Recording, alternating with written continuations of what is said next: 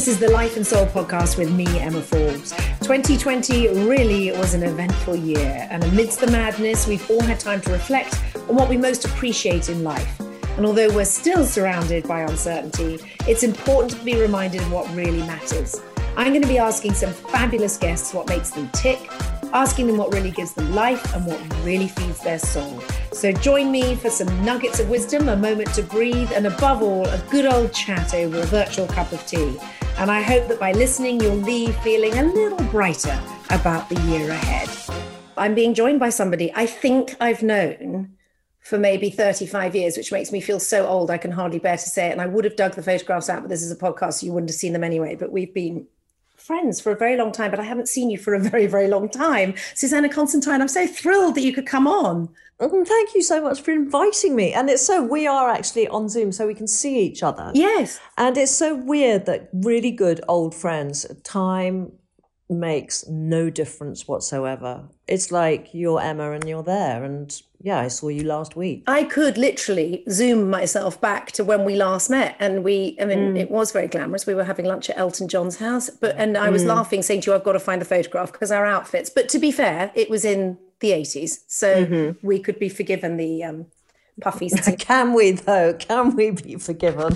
I can't wait to see this photograph, which you're going to send me. I'm going to send it to you. But more importantly, we are kind of confident in that picture. That's what I like, because I wanted to start on the whole lockdown thing. I want to talk to you about everything. I love your podcast, by the way. Wardrobe Malfunction is you should have done that years ago. It's flipping fantastic. Thank you. And thank you. Lockdown, I'm wearing a T-shirt that my sister has said, this has become like my security blanket. She said, every time I Zoom with you, you seem to be wearing the same T-shirt. And I said, I know. I have let standards slip beyond all measure. I have become that person. I look at people on Instagram that are making the effort and it's not me. Well, I kind of identify with that. I still do make a bit of an effort. You look to me like you've made the effort. I've got earrings on that they're on because I never take them off. And if I took them off, I'd lose them. So these are always in my ears. And yeah, I've got a clean shirt on a very dirty body because we've had no water now for 5 days. And during that time, I've been swimming in the sea. I've been swimming in our filthy, dirty mildew pond. And I've been for 2 runs. So I'll leave the stench to your imagination. So probably good we're on Zoom. But I do love your wild swimming. I haven't even been able to get into a cold shower because I keep watching that Wim Hof man and I keep thinking maybe today's the day I'll plunge and I'll turn it. But it's brave, but it obviously makes you feel great.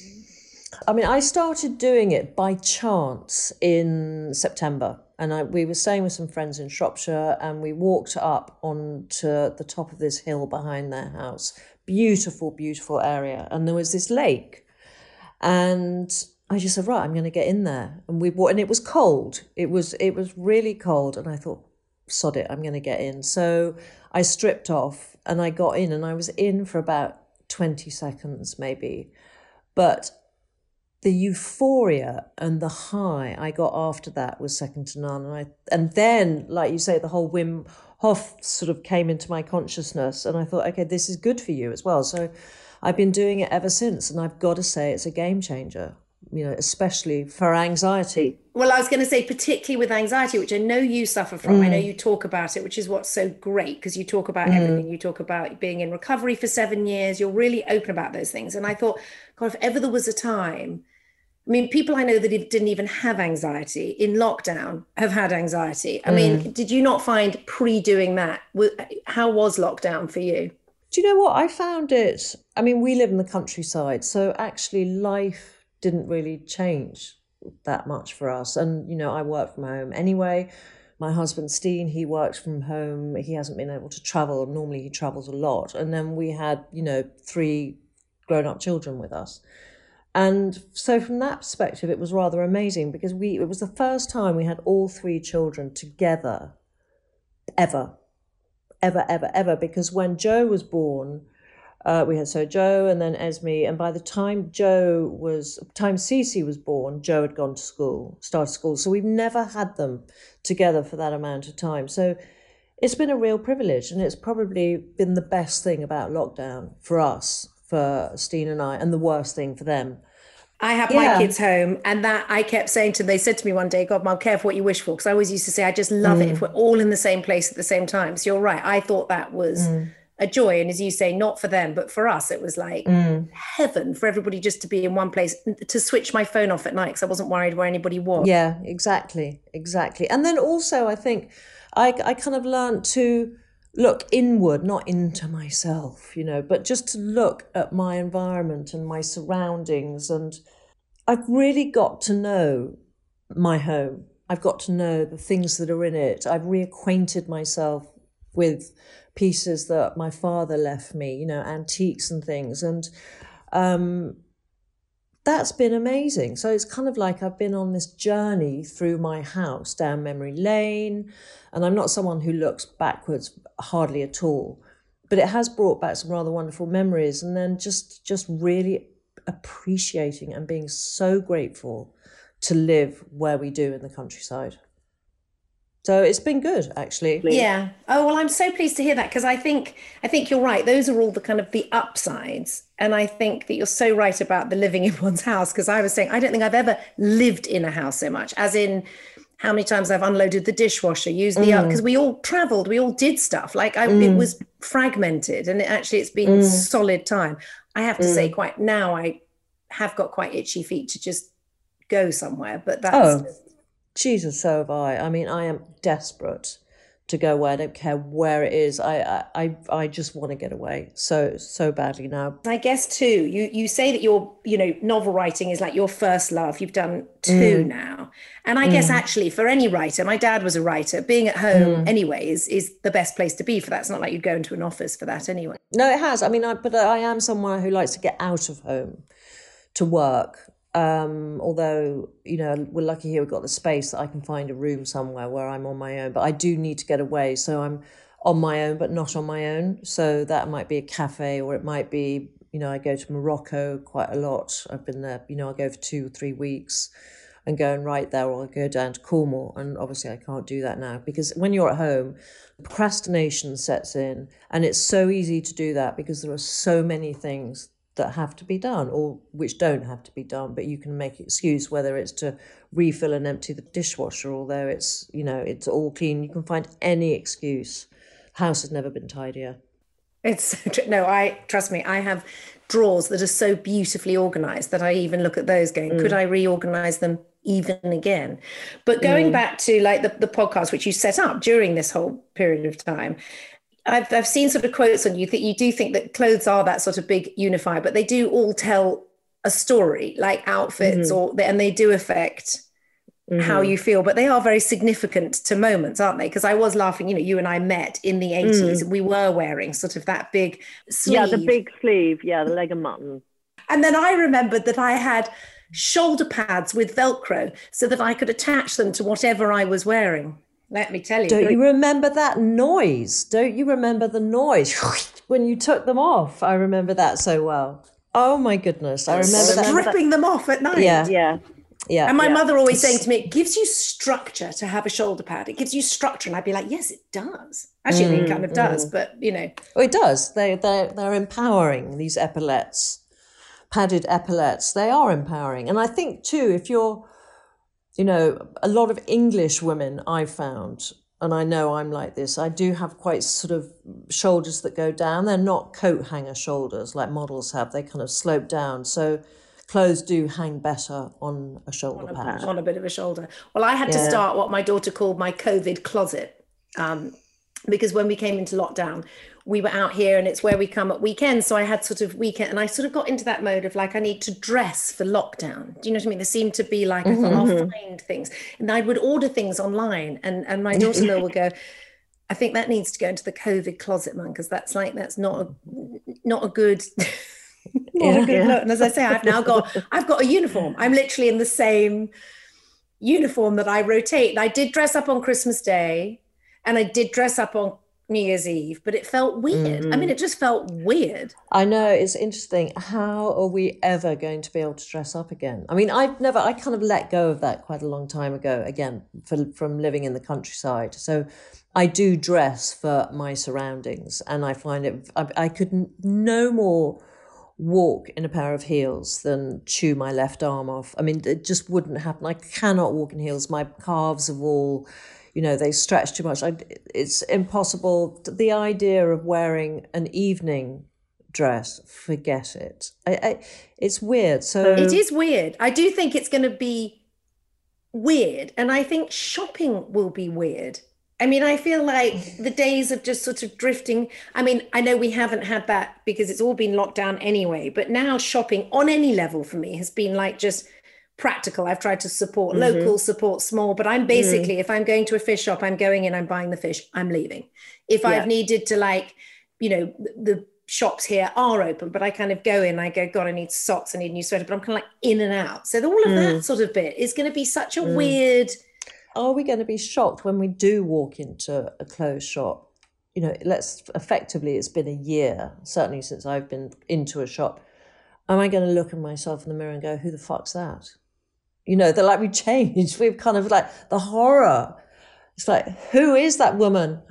And that happened to me actually, because I had cataracts done. So I had cataracts in both eyes. God, that makes me feel so old, like a sort of dog that needs to be put down.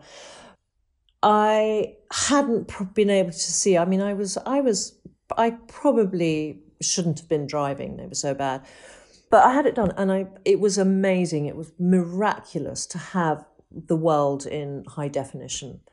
And then I looked at myself in the mirror, and it was the biggest shock of my life, because I saw myself. There was no kind of lovely cataract veil to smooth out the lines and the kind of grey teeth and grey hair. And my God, it was a shock. So that was not so good. I actually think you look identical to when I last saw you. And I wish I'd same had... with you, hon.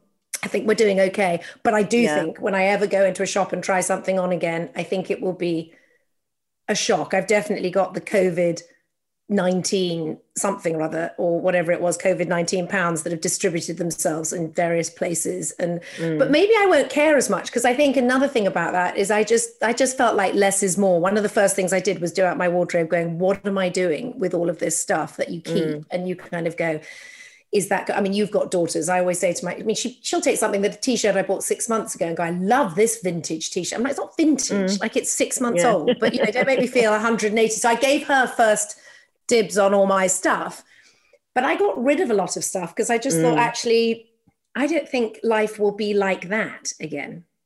No, I don't think it will. I mean, I there are some things that I can't bear to let go of just in case. And I will still buy, because I've got big boobs, it's so hard to find dresses, for example, that don't make one look like a dowager duchess or sort of matron. And if I find one, I will buy it. And I'm still wishfully thinking about the summer and going away on holiday and, looking for something. Yeah, hopefully we won't mind so much. I mean, I've never been particularly vain, but I do know the power of when you feel shit in the morning and then you put on something that suits you and gives you a lift. It makes all the difference. And I've been doing that in lockdown. I will dress up. Another thing that I sort of resonated with you in, which I sort of loved, is that you said you had a bit of a midlife crisis when your TV career was winding down. And I had a very similar TV career wind down moment to you. And it really was my midlife crisis, because I'm sure, like you had, as I did, we had phenomenal success and we had kind of real high points in television. And arguably, I think when you were doing your telly and I was doing mine, it was a very happy time, I always think, in TV world. And then it had this weird kind of change in a billion more channels and life goes on. And I guess it was something that I thought, I can take time out and then I can go back because I've done that. So it'll always kind of stand in good stead. I'll be able to go and have my kids and kind of do this and do that, and then I'll be able to go back. And I couldn't. And that was a real crisis for me, because it was that, and I guess maybe that was the same for you, because it just is that you're right. It's not about being vain. It's not about it, but it just went. I think certainly for both Trinny and I, it was, we stopped, the work dried up and we lost our identities. You know, I've got my self-respect through my work, and that suddenly went, and I thought, you know, woke up and just thought, who the hell am I? You know, and Trini and I, we would walk down the street independently in another country from each other, and people would point at us and go, look, there's Trini and Susanna. You know, we were conjoined, and suddenly we weren't, and it was like, who am I? I was so identified by my work, and so that was really difficult. But then you kind of get over that, and then you just start to, okay, well, what am I going to do now? And then you either give up, you know, focus on your kids and your family, which is fantastic, or you're the sort of person who needs that confirmation, if you like, to keep working. And I'm definitely someone who's like that. You know, from watching you from afar and admiring what you do, I really think you've found your sort of, not only found your mojo, but you found what you've done. You write beautifully. Your podcasting is brilliant. And I think you've really kind of gone the route that, to me, seems what you should be doing. I don't know if that... I agree. I mean, I think I'm now being true to myself. And it's like people, you know, I'm sort of doing this whole kind of wild Susanna thing, and that is who I am. You know, it's not, yes, the television was amazing, but that was, and I love people, and I loved every second of it. And I, you know, Trini is still my dearest friend, and I have huge respect and love for her.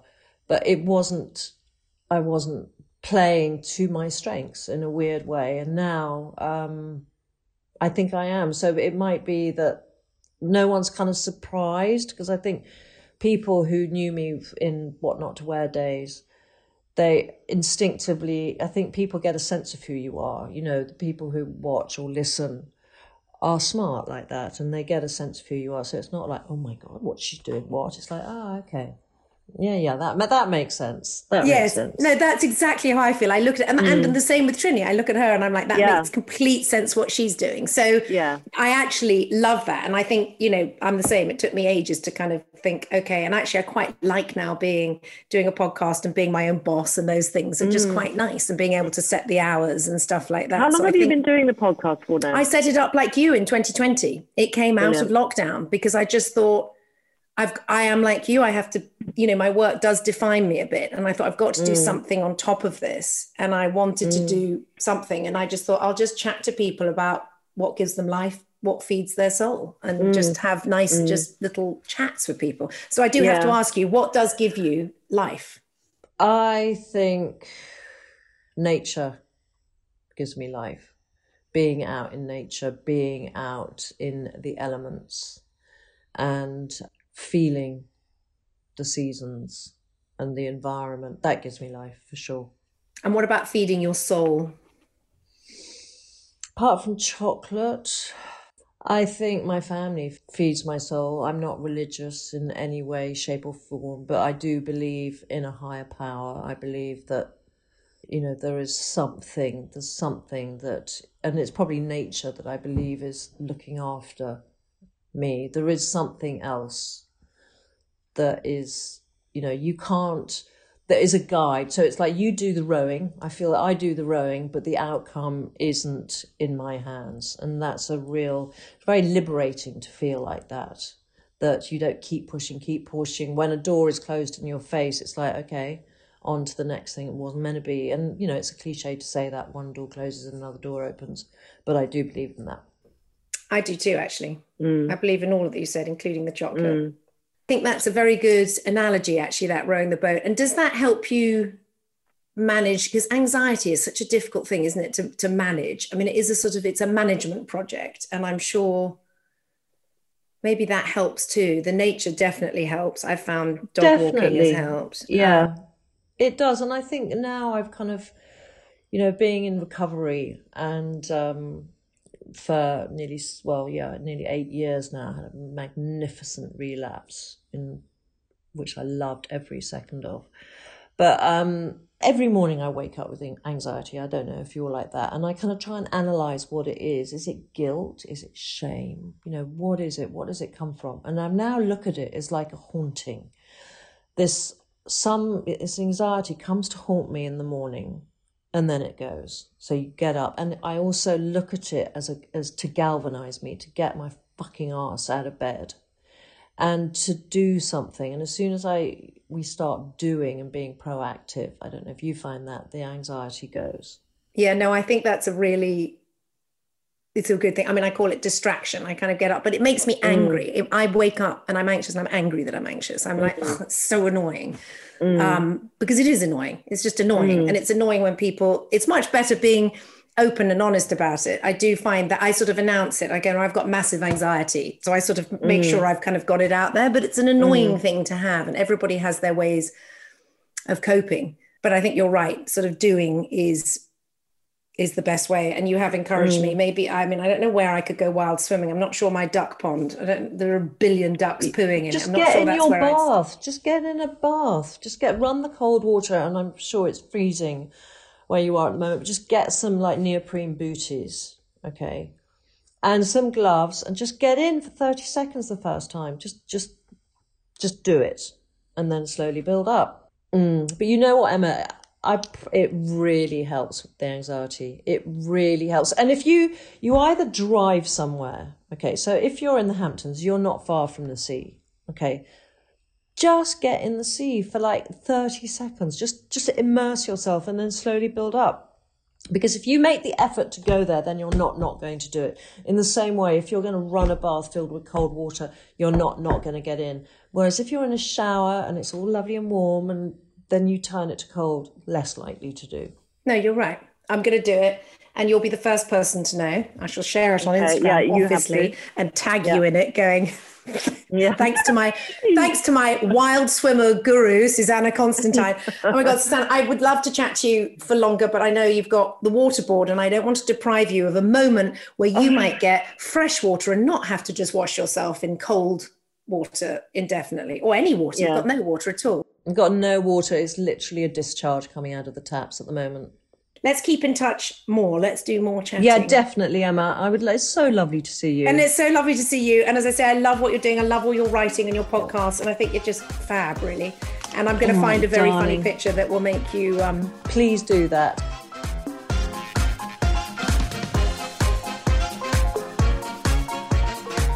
Thank you so much for listening. Don't forget to subscribe. And also, if you've enjoyed this episode, do leave a 5-star review. And you can find out more by going to byemma.co.